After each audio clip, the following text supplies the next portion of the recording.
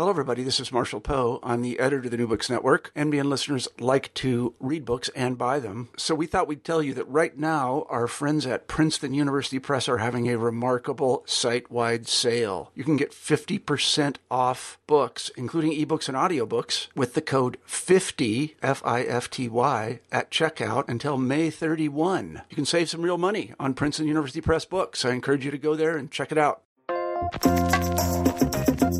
Welcome to New Books in Language. Today I'm talking to Professor Peter Trudgill about his book Sociolinguistic Typology, Social Determinants of Linguistic Complexity.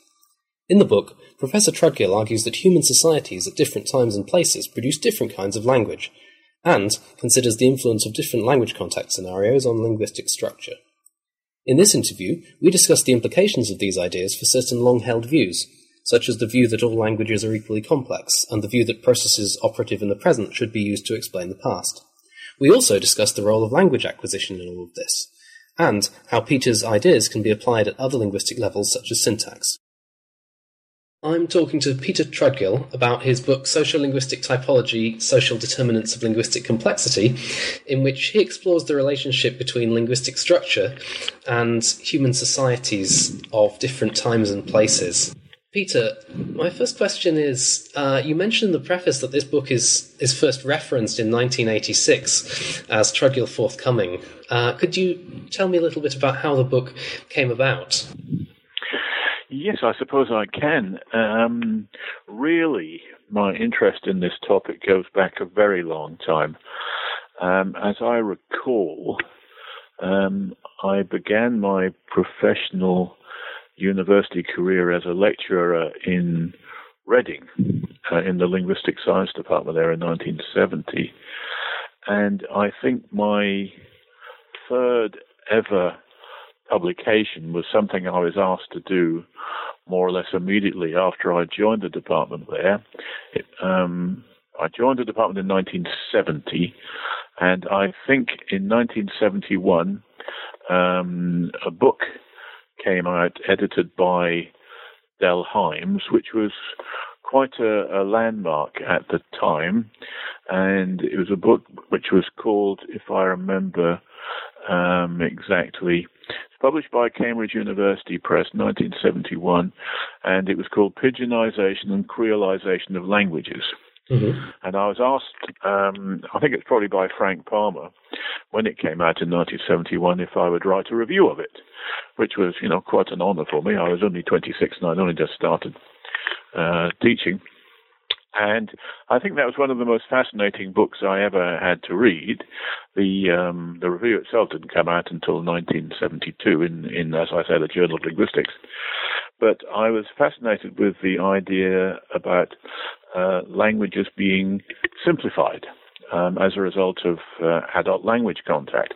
There are articles in there by luminaries like Del Hymes himself, Charles Ferguson, John Gumpers, and so on. And so I started thinking about this. Then, at around the same time, I acquired an MPhil student called Peter Mulhuizer, Peter, he really is, who's now a professor of linguistics in Australia, whose MPhil was on pidginization and simplification of languages. I thought this was a brilliantly interesting topic. I hadn't known anything about, Jamaican Creole or contact languages generally. So then I started thinking about this whole process of simplification. And of course, it tied in quite nicely with one of those things that we were always taught when I started learning linguistics. They say, don't they, that if you can remember the 1960s, you weren't there, but I was there, and mm-hmm. I do remember starting linguistics at Cambridge and then at Edinburgh, and I remember these mantras that they came up with, these sort of corrective attitudes that they necessarily had for us as beginning students, like, all dialects are equally structured and correct, and all languages are highly complex. They needed to think that. They needed to say that because at the time there was a strong view in the outside world, anyway, that some languages were just better than others and more complex. So all languages are highly complex, but they typically in those days went a bit further and said all languages are equally complex. And a number of linguists more or less wrote that. Hockett certainly wrote that in his introductory text. So there, on the one hand, was the orthodox linguistics view that all languages were equally complex. And yet here were these guys who'd actually gone out and studied real live languages in the field, writing about simplification. So in my youthful way, I started thinking, well, if a language can be simplified, that means that at one period of time, it's simpler than it was at an earlier period of time. And if the same language can be more or less complex at different times, well, then different languages must be more or less complex at the same time. So, see what I mean? So I wasn't buying this idea then about all languages being equally complex, and I actually wrote a paper which I circulated around my colleagues at Reading, and they were very skeptical about the whole thing. But I persevered with it, and I actually presented it at the International Conference of Historical Linguistics at Stanford in 1979. As I recall, I finished writing the review in 1972, 1973. I was thinking about it. I actually finished writing the paper itself in 1977, and then I presented it in 1979. And, I put forward the idea that some languages were more complex than others, and if you were given 3 months to learn a language and your life depended on it, you would be very foolish to choose Faroese rather than Norwegian. And the paper turned out to be, controversial. I mean, I remember getting support from Henning Anderson and C.J. Bailey. Sally Thomason was also there, and these were big, important people as far as I was concerned. Marianne Bethune was there. I remember talking to her about it. But anyway, there it was. It was. I presented it in 1979, and there was so much skepticism about the whole thing that I didn't do much with it for quite a while. But I did publish it in my book that Blackwell's kindly brought out in 1983. On dialect, a collection of my papers. They were mostly papers which had already been published, but this was an unpublished paper, and I called it Language Contact and Language Change on the Rise of the Creoloid, where I expand, I didn't exactly introduce this term Creoloid, I got it from somewhere else, but my idea was that there were quite a lot of languages around which, if you compared them with an earlier stage of the language, looked a bit like a Creole, but they had never gone through a stage of being a pidgin. So that's where that idea first appeared. So a very long time ago. So that was 1983 when it came out. So when I was writing my book on dialects in contact, which, as you say, came out in 1986, I mentioned this topic and this idea. I mean, I was really writing about dialect contact there, obviously, but I talked about the notion of simplification in that context and related it to simplification due to language contact, and referred to a book that I was planning to write. It was going to be a kind of companion volume to Dialects in Contact. It was going to be called Dialects in Isolation, where I was going to argue that just as you get simplification in dialect contact situations, so in conditions of, as it were, dialect isolation, you were probably going to get complexification. So I'd already then had the idea that if languages are going to complexify, basically, they need a sort of social situation where you don't have too much adult language contact. So that was the germs of the idea, but it took me so long to read all the stuff and think about all the stuff that I didn't really get around to writing the book until about 15 or even 20 years later, and here it is. You mentioned this idea of the equicomplexity hypothesis, and as you suggested, I think it's kind of something of a sacred cow in modern linguistics. It's something that a lot of people have assumed, and I wanted to know your thoughts on why exactly it is that we have this hypothesis. Why have linguists assumed it axiomatically for such a long time? Well, I mean, I think it was originally a kind of propaganda thing.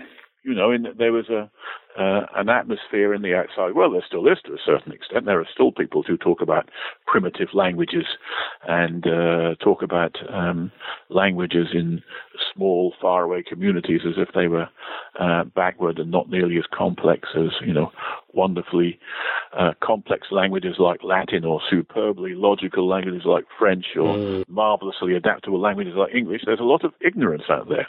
I read a novel by John Grisham, by mistake, some years ago, in which he actually demonstrated a group of indigenous Amazonian people as going around talking to each other in a series of grunts. I actually complained to the publisher about it. So there is a view that some languages are better than others, and some languages are more complex than others, and that some languages and some dialects are actually more suitable for abstract thought and so on. I mean, this was a vicious idea that was propagated by educational psychologists, particularly in the United States, in the 1970s. Bill LeBeau spent quite a lot of time arguing against. They said that, these psychologists said that no wonder these African American children don't do well in school, because they're linguistically deprived by their dialect, which doesn't enable them to think properly. So, I think it was very important for linguists to say that all languages are highly complex. And that was very important for us as beginning students, undergraduate and postgraduate students of linguistics, to be told that. I think, we were, I hope, highly intelligent and interested and concerned people, but we needed to be told that. Just as it was a tremendous boost to have it made clear that all dialects and accents were, from a linguistic point of view, equal.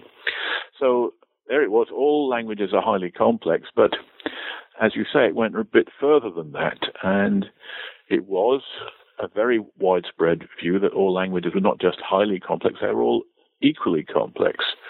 And, we can call that the equi-complexity hypothesis. And the way it worked, as I understand it, it was kind of the invariance of linguistic complexity hypothesis. The idea was that if you had simplification in one part of a language, it would be inevitably compensated for by complexification somewhere else. So I have to say good things about Charles Hockett's 1958 book, A Course in Modern Linguistics, because it was because of that book that I got into linguistics in the first place. I happened to see it lying around on the table in the library, Modern Languages Library at Cambridge University, and picked it up and thought, well, this is for me. Because you have to remember that in those days, I'm talking about the 1960s, as I say, we didn't even know there was such a thing as linguistics. Yeah. I would certainly have chosen to study it if I had, but I didn't know. And Charles, I've actually got the quote here from Hockett. He wrote, "All languages have an equivalent degree of complexity. The total grammatical complexity of any language, counting both morphology and syntax, is about the same as any other." And he did actually go on to say, if the morphology complexifies, or if the morphology simplifies, the syntax will complexify to compensate for that. Rulon Wells, who was somebody that all linguistic students had to read in those days, said, one can isolate the complexity of a language in phonemics, in morphophonemics, in tactics, etc., but these isolable properties may hang together in such a way that the total complexity of a language is approximately the same for all languages. And even more recently, Bob Dixon, a linguist who I admire enormously, has written in the last few years, it is a finding of modern linguistics that all languages are roughly equal in terms of overall complexity. So that I take it was what we were saying for outside consumption. This was the face that linguists were presenting to a public who took it for granted that some languages were indeed more complex than others, and that made them better in some way. Having said that, though, it's quite clear that there are quite a number of linguists who do actually agree with that. And going around talking about my book over the last 3 or 4 years, I've actually found that. It's quite interesting. I helped to edit a book with David Gill and Jeff Sampson on the complexity of equi-complexity of languages. And Jan Tadija Forlund wrote a nice review of it, where he said, but, was this book really necessary? very nicely done, but surely you are pushing at an open door. Surely everybody knows that all languages aren't equally complex. Preaching to the converted, as it were. Exactly. And yet, on the other hand, there are perfectly eminent linguists who've been raised their eyebrows when I've said this and said, well, surely all languages are equally complex. So I guess there's been mixed feelings out there. So partly propaganda, which would explain, which would answer your question, but partly also because this article of faith has actually become the truth for many people. And of course, obviously all languages are enormously complex, but I think once you start thinking about it, there are all sorts of ways in which languages can genuinely be shown to be more complex than other languages. What, according to you, then, are the main reasons for questioning this equicomplexity hypothesis, for doing away with it? What are the crucial arguments? Yes, right. Well, I think it is true that if you get rid of certain sorts of complexity, there will be compensation. And of course, it depends what you mean by complexity. But if I can go back to that point I made, and I did actually write this somewhere, I think about if you had 3 months to learn a language, you wouldn't choose Faroese or Icelandic or Navajo. The angle on complexity that I've been using is what Østen Dahl has called L2 difficulty. So I've taken linguistic complexity to be more or less synonymous with, or at least very closely related to, difficulty for adult learners. Now, the whole, the critical period hypothesis is very important here. You may not accept that critical period is the right way of putting it, but I think it's obvious to anybody who's lived in the world for 20 years or so that young children are enormously better at learning languages in an untutored way than adults are. Well, the debate seems to be mostly about the details, really, I would say, whether it's a sharp cut-off point or more of a tail-off, but the general intuition, as you say, everyone, I think, agrees on that.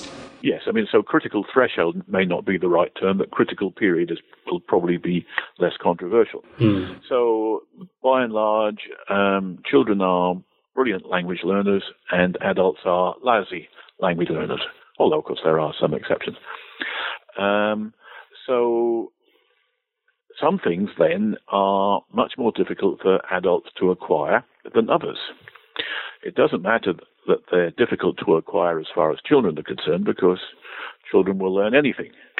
As I always say, children will even learn Polish. And there are tens of millions of people who can demonstrate the truth of this. But some things are fairly obviously difficult to learn. Grammatical gender, for example, because what you've got to do in a language with, say, 3 genders is just sit down and learn which words have which gender, because gender, for the most part, is arbitrary.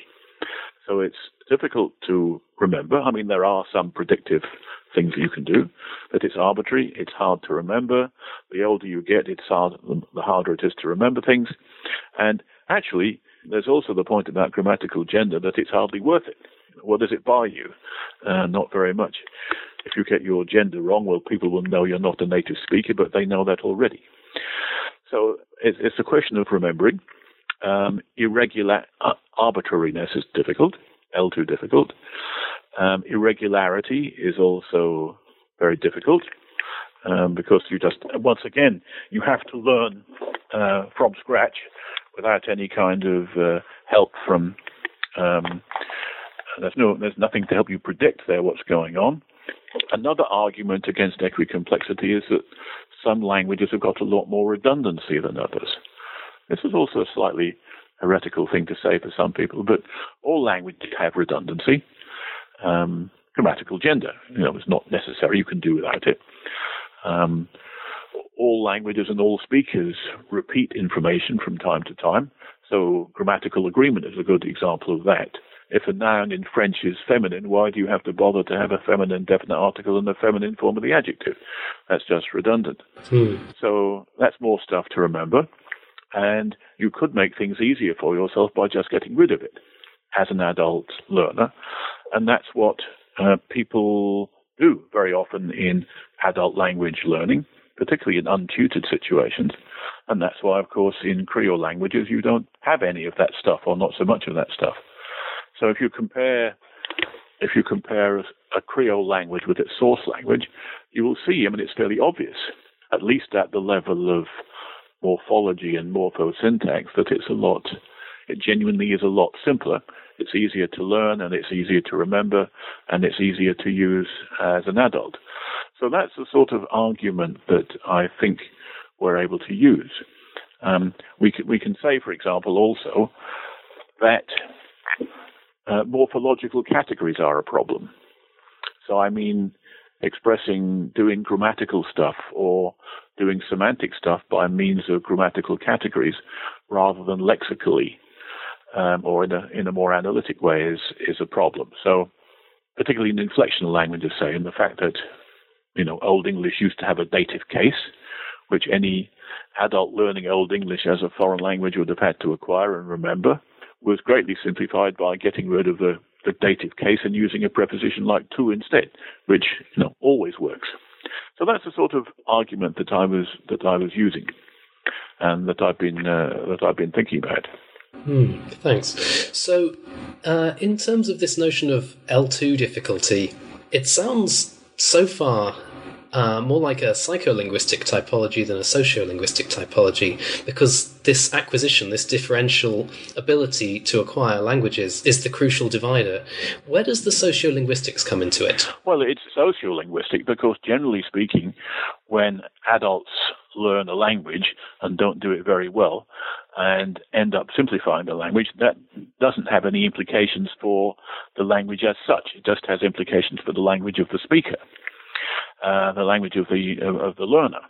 And normally, the fact that adults are learning a particular language has no implications whatsoever for the community of native speakers of that language. The language itself, if you like, as it's transmitted from one generation to another of native speakers, is not influenced at all by the fact that there's some guy out there who's not learning it properly, if you see what I mean. So it's sociolinguistic because if there's going to be any profound consequences for the language as a whole, as it's passed down from one generation to another, it has to be in a whole social situation where in some way the imperfect learning that the adults are doing has to get into the speech of native speakers. So, to just take the case I mentioned, the dative case in Old English was lost. Well, was that due to language contact? Well, maybe it was, because that's a typical sort of simplification that adults will do. Well, what non-native speakers were there around learning Old English? Well, some people say it was the Vikings. Other people say, and I tend to believe this, that it was the indigenous inhabitants of this country. So speakers of Celtic Brittonic, who I would say fairly obviously learnt Old English on a rather large scale. The argument, of course, is a good deal more complex than this. And indeed, on such a large scale that, and indeed there's evidence that to the north of England at certain periods of history, they outnumbered the Anglo-Saxon overlords quite considerably, so that the non-native Old English became very influential and became passed on to following generations as native Old English. It's a bit like, if you think about the development of Afrikaans. Afrikaans is a simplified form of Dutch. It was simplified by language contact. And of course, there are many modern Afrikaans speakers are descended genetically as well as culturally from native speakers of 17th century Dutch. So why did they simplify it? Well, because there was just far more people who were speaking it as a non-native language, that in the end, the whole community was influenced. So people ended up being native speakers of an originally non-native variety. So that's okay. So that's why it's sociolinguistics. You need the particular sociolinguistic matrix. You need a particular society for those things to happen. On that note, you mentioned that you flag up that in the literature, in sociolinguistics and in the literature on typology, there are very often two diametrically opposed views expressed on what contact will do to linguistic complexity, at least among those authors who believe that linguistic complexity can change at all. Could you just outline that paradox, that discrepancy, and how you would resolve it? That's absolutely fascinating. And it's very, gives you lots of insights, I think, into academic sociology. And I only gradually became aware of it, and I sort of kicked myself for not understanding what was going on earlier. But for many decades, it has become obvious to people in sociolinguistics, particularly people working on language contact, like the Creolists, but also a certain number of historical linguists who focused on language contact, people like Jim Milroy, for example, people working on dialect contact. It became obvious to them that language contact means simplification. So very often if you see simplification as a change taking place in the language, you look for language contact as an explanation for why it happened. And that was our general feeling. So we had, long since abandoned the idea that all languages are equally complex. Sociolinguists believed that language contact means simplification. So when one day I picked up, Bernard Comrie sent me the draft of a paper he was writing about what happens to grammatical inflectional systems in language contact situations, I was expecting him to say, well, they disappear or they become simplified. And then it's a brilliant paper, as you can imagine, by Bernard, but he doesn't even mention that possibility. And I thought, well, what's going on here? And then I realized that I'd been at conferences where the sociolinguists had agreed with what I was saying, or I'd agreed with what another sociolinguist had been saying about contact, and yet there were these other people in the audience who were saying, no, that's not our experience. Language contact leads to complexification. And I probably hadn't been listening properly. I think it was actually Sally Thomason who actually made me stop and listen at one point. There were the typologists had taken it for granted that language contact means complexification, because what happens, they said, is that for example, most obviously in a Sprachbund situation, people acquire grammatical categories from other neighboring languages and add them to their own languages. So I don't know whether this is a good example or not, but let's say Bulgarian acquires post-post definite articles because it's been in contact with Albanian and or Bulgarian and or Romanian over a period of several centuries. It used not to have definite articles, now it does. Okay, it's complexified as a result of contact. So, I started thinking, how can that be? Who's right? Are the sociolinguists right when they say that contact equals simplification? Or are the typologists right when they say contact equals complexification? And of course, it immediately became clear, or more or less immediately became clear, that they're both right. It depends on the type of the contact. And so then I started going around talking about that and saying, to simplify, if the contact predominantly involves short-term contact with adult or adolescent learners who don't do a very good job and don't have much access to the language they're learning, then you're going to get simplification. If, on the other hand, it's long-term co-territorial contact, people living together in the same geographical area for long periods of time, sometimes very long periods of time, then what's going to happen is that these people are going to become bilingual. They learn the other language or languages as children, so they do it properly, if that's the right word to use. And so they start transferring categories and constructions from one language to another. And their native language, if we can put it like this, acquires more stuff from neighboring languages. So they end up being more complex because they've added categories and structures. So it's additive complexification. And when I went around saying that, people said, oh, yeah, and which is precisely what I'd said. And Laura Wright at Cambridge very kindly started calling this the Trudgill insight. It depends on the nature of the contact. There are two major types of contact, and they have different very different consequences. I was a bit embarrassed about having it called the Trudgill Insight because I thought, well, it's so bleeding obvious that I'm embarrassed that I didn't think about it before. How do you feel about Trudgill's law? Trudgill's law?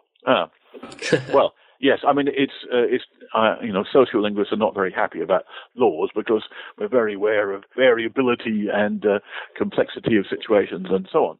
But somebody else pointed out, of course, that is the point about insights, that they're typically seeing things which everybody knew but hadn't really sort of noticed before. So, yeah, there.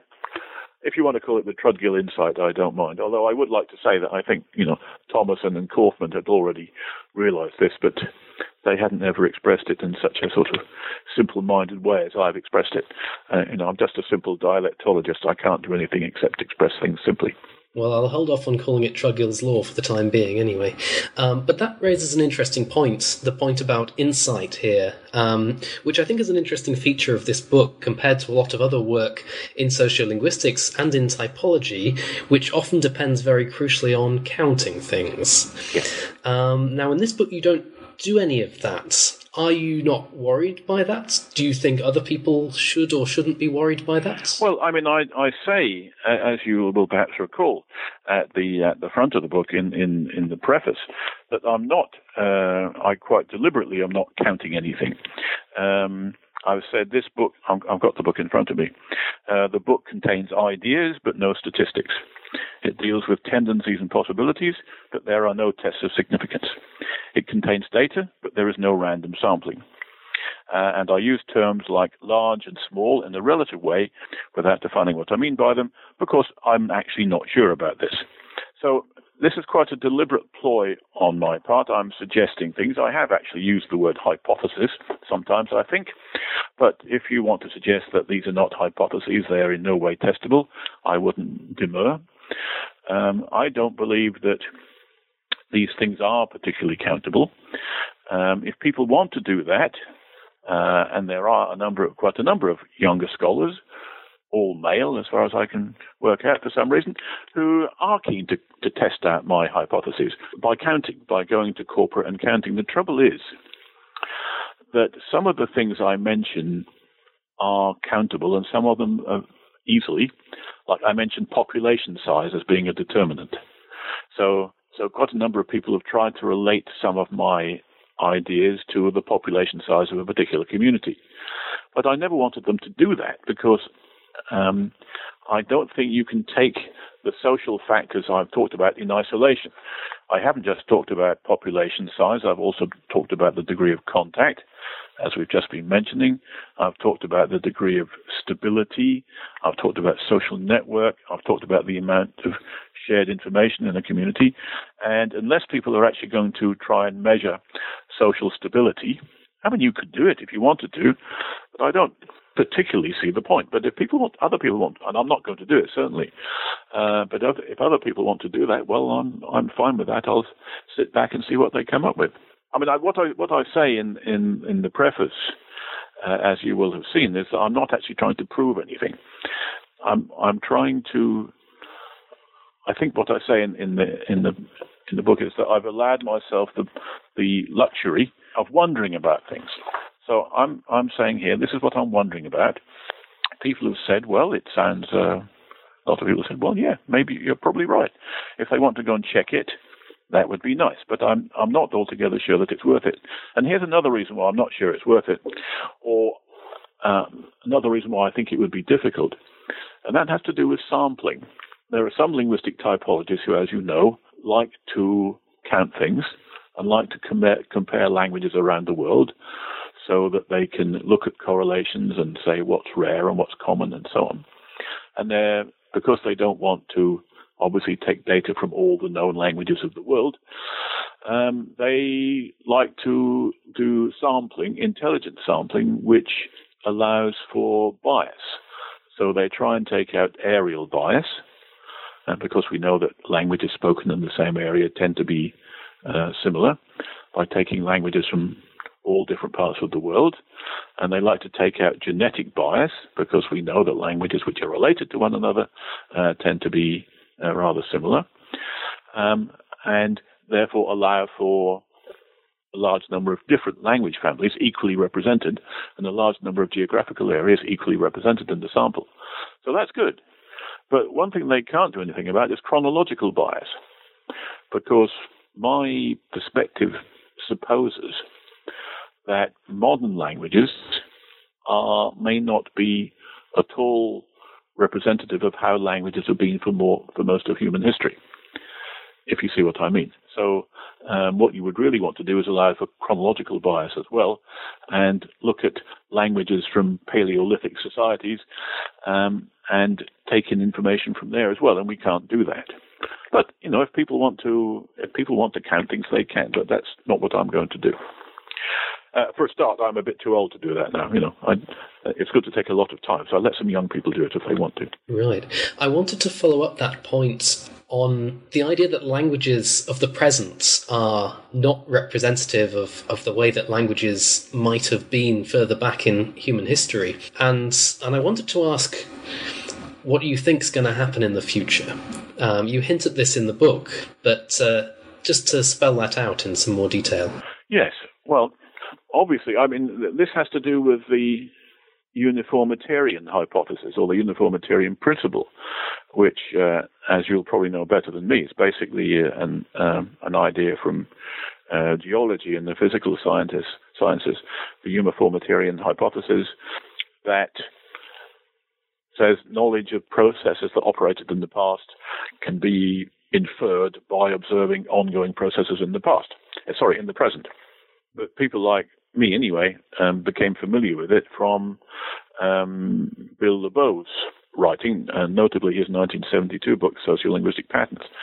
And what LeBeau says is that language structures in the past, must have been subjected to precisely the same constraints as language structures today, and the mechanisms of linguistic change that we see operating today must be precisely the same as those which operated in the past.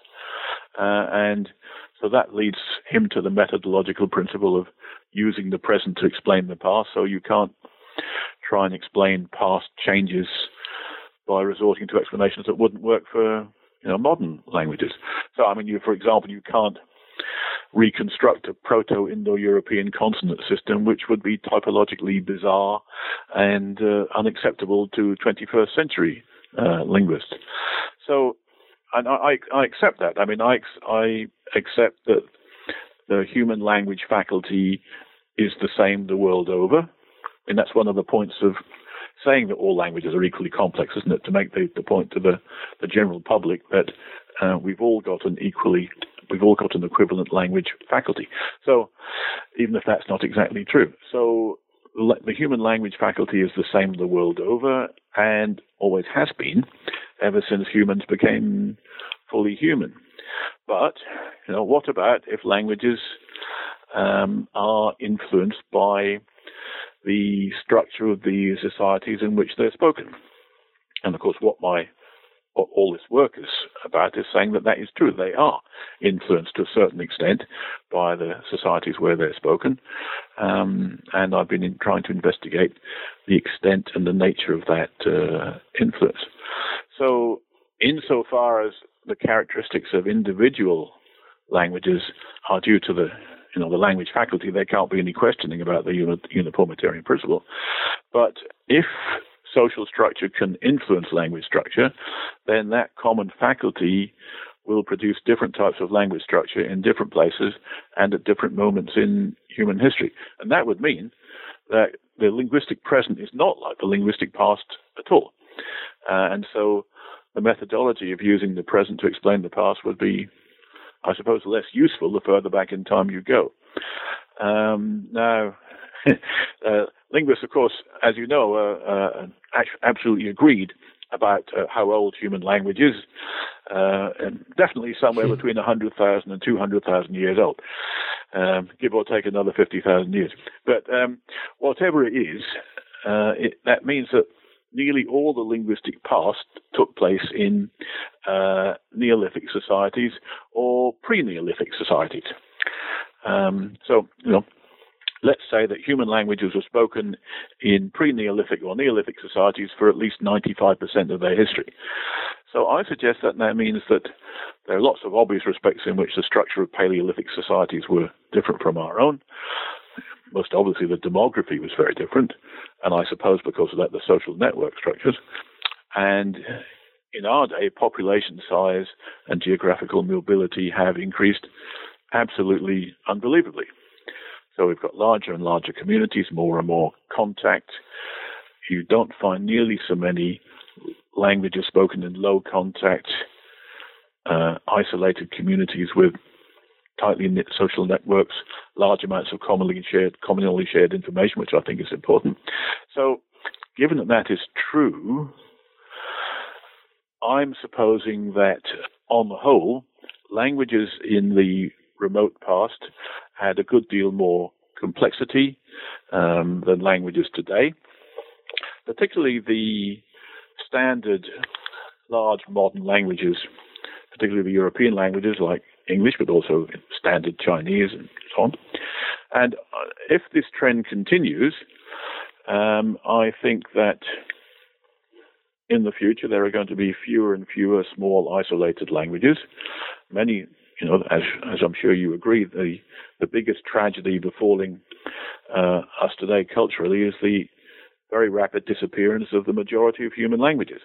So some people even say that 90% of all human languages are going to disappear in the next 100 years, which is a disaster. But perhaps an even worse disaster is that those that are going to disappear are the languages which are most typical of how human language has been for most of its history. And what's going to be left behind, for the most part, are languages like English, which are the result of hundreds of years of language contact and dialect contact and geographical mobility. And these languages lack the complexity which we've been talking about and lack various grammatical devices and various other aspects which must have been much more common in the past. So that's why I'm saying, the book is really a plea to study and find out as much about small isolated languages as we can, because if we don't, it's going to be too late. And once it's too late, then there will be all sorts of things about typical human languages which have been typical of the human race for most of its history, which are no longer going to be recoverable. So if you're right, then the task of language documentation becomes even more urgent than it otherwise Absolutely, would be. Yes. And of course the documentation should be precisely on the small isolated languages. And of course it is, because those are the languages which are most likely to die out. But in particular, documentation and wherever possible, actually writing a complete grammar. I've just been writing about this remarkable phenomenon of a small, isolated language. I think you may have picked up in the book, I've taken this idea of Tammy Givon's about societies of intimates. And he points out that for nearly all of human history, human societies have been societies of intimates where there were small groups of people living in a relatively limited area where everybody knew everybody else. They had dense social networks and everybody knew the same things. And I've been writing about this language which has been described by Uri Tadmor, which is an Austronesian language spoken in Borneo, the Indonesian part of Borneo, called Onya Darat, where, as you'd expect in an Austronesian language, it's got a personal pronoun system with singular, dual, and plural. And the first person plural has the exclusive, inclusive distinction. But it also had this amazing distinction that pronouns have to be marked for generational affiliation.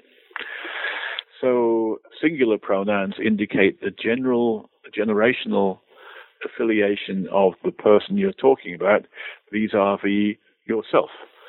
So there's two different pronouns, one for members of the same generation or younger generation as yourself, and the other is being the pronoun for members of an older generation. And of course, you can't use those correctly unless you actually know the people and know which generation they are. because just looking at somebody and guessing how old they are won't necessarily help. So there you are. There's a grammatical category, an important grammatical distinction, generational affiliation, which will only work in a society of a certain size. And Uri Tadmor reckons that this may be the only language in the world which has this distinction. But maybe we'd like to hazard the guess that in prehistory, that sort of system might have been a lot more common. And, of course, if Uri hadn't discovered this particular system, they're now chopping down the rainforests, and so these communities are being destroyed. In 50 years' time, that pronominal system probably won't exist, and we would never have known that this was a possibility in human languages. It's exactly the kind of thing that someone might want to say is impossible in human languages. Well, you're not old enough to remember, but people used to say that object-initial languages were impossible. We had SVO, and we had SOV, and we had VSO, and we had VOS, but there are no languages, I was told that, there are no OSV or OVS languages. And then, of course, we started to try and explain why that was. And then suddenly one day in the 1970s, we discovered that this was quite wrong. And again, these object-initial languages are spoken in very small communities, which probably will have gone in another 100 years' time. Just to pick up on that point about the smaller communities then, this is something that crops up in Chapter 3 of the book as well, on the emergence of complexity in isolation. So this is not the additive type of complexity, but a more sort of intrinsic type of complexification. You mentioned traditional dialects in this context. What do you think it is about these traditional dialects that makes them such fertile breeding grounds for typological rarities or more complex? Yes, okay. So, the question I'm trying to answer in that chapter is, where does linguistic complexity come from in the first place? It's fairly easy to see how it's lost through adult language learning. It's fairly easy to see how it can be added by borrowing from another language. But where does it come from in the first place? That's to say, how do we get the spontaneous creation of linguistic complexity? And of course, from my perspective, I'm trying to think about what are the social matrices which permit the development of linguistic complexity. I think it's worth pointing out that I'm not exactly saying fertile breeding ground, because you can't predict that in small, isolated communities you're necessarily going to get complexification. But I think these are the sorts of communities which permit it. They're hospitable to the development of linguistic complexity. And I think that what I say is that in small communities with social stability, with dense social networks, without any interference from adult language learning, this is where, given the fullness of time, complexity will develop. And that this is a natural thing which happens to language. Simplification in language is not natural, if that makes sense. It's not the sort of thing which happens unless there's large amounts of language contact. What happens if languages are left alone, and this is a point that C.J. Bailey made a long time ago, the natural course of events is for those languages to complexify. So the small traditional dialect-speaking communities are where complexity, what I show in the book is that if you look, the Germanic languages are great for demonstrating this because we've got major world languages, we've got urban dialects, we've got colonial dialects, we've got new dialects, but at the same time, and we've got small languages like Frisian and Faroese, but at the same time, in addition to Frisian and Faroese, we've also got small dialects like the traditional dialects of English, the traditional Mundarten of German, and so on. And so you can compare the one with the other. And this is not even a question of saying one sort of variety is more complex than another. We can say that within recorded history, we can plot the development of we can plot diachronically the development of complexities in particular varieties, and we can only see these sorts of developments in small languages or small dialects, and we don't see them in the big metropolitan varieties or the standard varieties of English and German. So I think what it is which makes these small communities the sorts of societies where this kind of thing that can happen is that these dialects just develop naturally without any outside interference, without any punctuation, as Bob Dixon would say. And many of these complexifications are what Østen Dahl calls mature linguistic phenomena. These are phenomena which take a long time to develop. And so they will only develop if they're left alone for a long time without anything happening of a social nature to disrupt this. So you'll remember that many of these developments that I discuss in the Germanic dialects and languages are in some way or other connected with grammaticalization. And they seem to be the sorts of grammaticalization which would be really rather long-term events.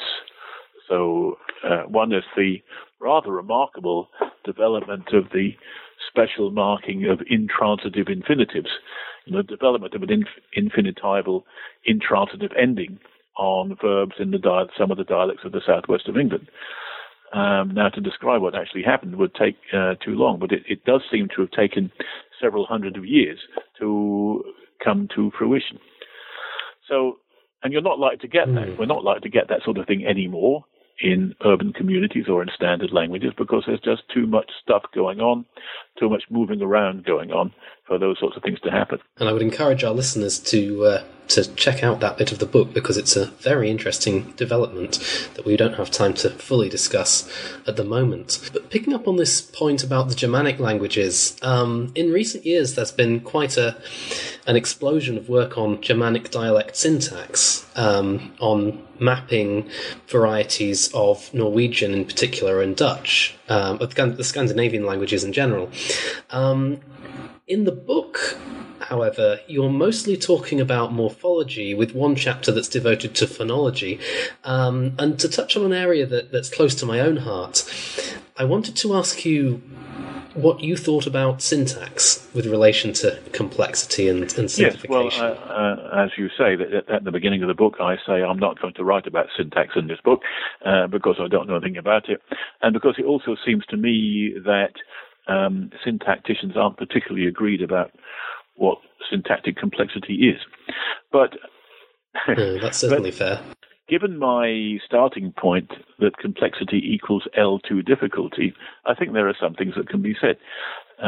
What sort of things do adults find difficult when acquiring the syntax of a foreign language? Okay, well, there's some, within the Germanic languages, I think we can say V2, verb second order, is something which is difficult to acquire. I remember learning German at school, and we had to really, really practice that. It's the sort of thing which seems to disappear in immigrant communities in Sweden, for example. So we can say, well, even if the syntacticians can't particularly agree, we look at work, the sort that Jack Hawkins is doing currently, for example. We look at work on second language acquisition, and we look at people, adults acquiring or teenagers acquiring Germanic languages like Swedish or German, and we see what sorts of things give them trouble. And then we can say, well, those things are aspects of complexity. And you mentioned Norwegian. I've just been reading some interesting work by Jan Terje Forlund and Joe Emmons, who are arguing for the extent of Old Norse influence on Old English syntax. In fact, they go so far as to say, well, actually, Middle English is really a North Germanic language rather than the West Germanic language. And then if you query that, they say, well, at least as far as syntax is concerned. But, for example, one suggestion is that preposition stranding is something which the Scandinavian languages and English have in common, and the other West Germanic languages don't. So if this would, and that is, I think, known to be difficult for adults to acquire. It's an L2 difficult phenomenon. So if, for example, it were, I'm not saying it is, but if it were transferred from Old Norse to Old English and therefore found in Middle English, then you could say that was a very clear sign of additive complexification. to go along with the transfer of pronouns from Old Norse to Old English, suggesting a long period of stable co-territorial bilingualism between the North Germanic and the West Germanic speakers in this country. Which seems to map onto historical reality yes, as well. So. I mean, there are things, I mean, even I could say things about syntax. I just haven't said them because I didn't feel competent, but I think that's something that maybe we can work on. There certainly seems to be things to be said. You, at one point in the book, you devote some pages to replying to criticisms by Campbell and Poser, and they and other scholars have long been sceptical of the kind of explanations, or perhaps not to use the term explanations because I know you don't, insights that you propose. And I wanted to know why you thought that was, what it is that's about this proposal, about your proposals, that makes them unpalatable to people like Campbell and Poser. Lyle Campbell's a very good friend of mine, and he's a brilliant linguist, and I'm sure he knows far more about languages than I do. But he, his objection, he actually spells it out. He says, well, that's all very well, but look at this counterexample and that counterexample and that counterexample. And what I normally say is that, well, yes, of course there are counterexamples, because I'm just talking about tendencies and trends, and I'm using the word determinant. The subtitle of the book is Social Determinants of Linguistic Structure. I'm using the word determinant in the sense of a factor which influences a particular kind of development. So there are going to be counterexamples, but also I think people think there are a lot more counterexamples than there really are, because instead of looking at my thesis where I say that there are at least 5 different social factors which are relevant to my thesis, I mentioned them already: stability, contact, networks, information level, and size. People typically have been looking at just one of them, and more often than not they've just looked at size, because that's easy to count. So they say, well, there doesn't seem to be any correlation between the size of the community and this particular factor, which Trudgill mentioned. Well, no, of course not, because that would only be other things being equal, and other things are very rarely equal, and you'd have to look at the other factors as well. So it comes back to that problem that you mentioned earlier of weighing up things that can be quantified easily against things that can't be quantified so easily. I suppose that's really one reason why I've resisted quantifying anything, in addition to the fact that it would take me far too long. But the fact is that, if you favour the things which can be quantified, you're going to miss out on a whole lot of things which are equally important, in my view.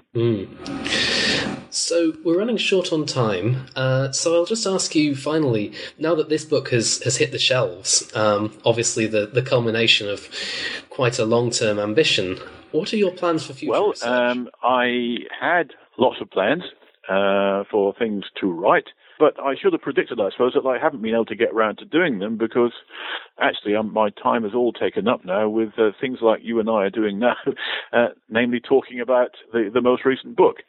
So, I'm absolutely delighted. But I've made an enormous number of commitments to go and talk about the book, or otherwise deal with the book, this year and next year. I mean, next year, for example, I already have 20 gigs lined up. Interviews like this, interviews with journalists, giving papers, giving talks, invited conference presentations, and even giving courses. So I think my immediate plans are to think even more about the content of the book. You've just provoked me, for example, into thinking about, well, maybe now, while the iron is hot, I should strike on the syntax front and do some work there, maybe in cooperation with somebody who knows more about syntax than I do. But the commitments that I've made are that I want to write a relatively popular book, let's say a graduate student book on, I've already started writing it. It's called something like The Long Journey of a Language, and it's going to be a book about the spread of English geographically, starting perhaps in the Indo-European homeland, wherever that was, and plotting its gradual spread westward and then southward and then across the North Sea to Britain and so on, and then around the world, and looking in each case at the linguistic consequences which resulted from these movements and instances of language contact. So you can see there, it's related to the book that you and I are talking about now. The other thing I really want to do, and I'm going to do because I don't want anybody else to do it, is to write a book about East Anglian English. So I'm sitting right here in Norwich at the moment, and I plan to write, the definitive work on the English dialects of Norfolk and Suffolk and adjoining areas of Cambridgeshire and Essex over the centuries.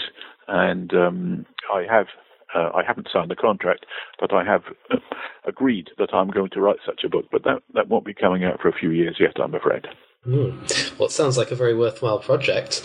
For now, though, our time is up, so I will just conclude by saying thank you very much for your time today. And thank you very much. I've been talking to Peter Trudgill about his book, Sociolinguistic Typology. This is George Walton for New Books in Language, saying thank you for listening.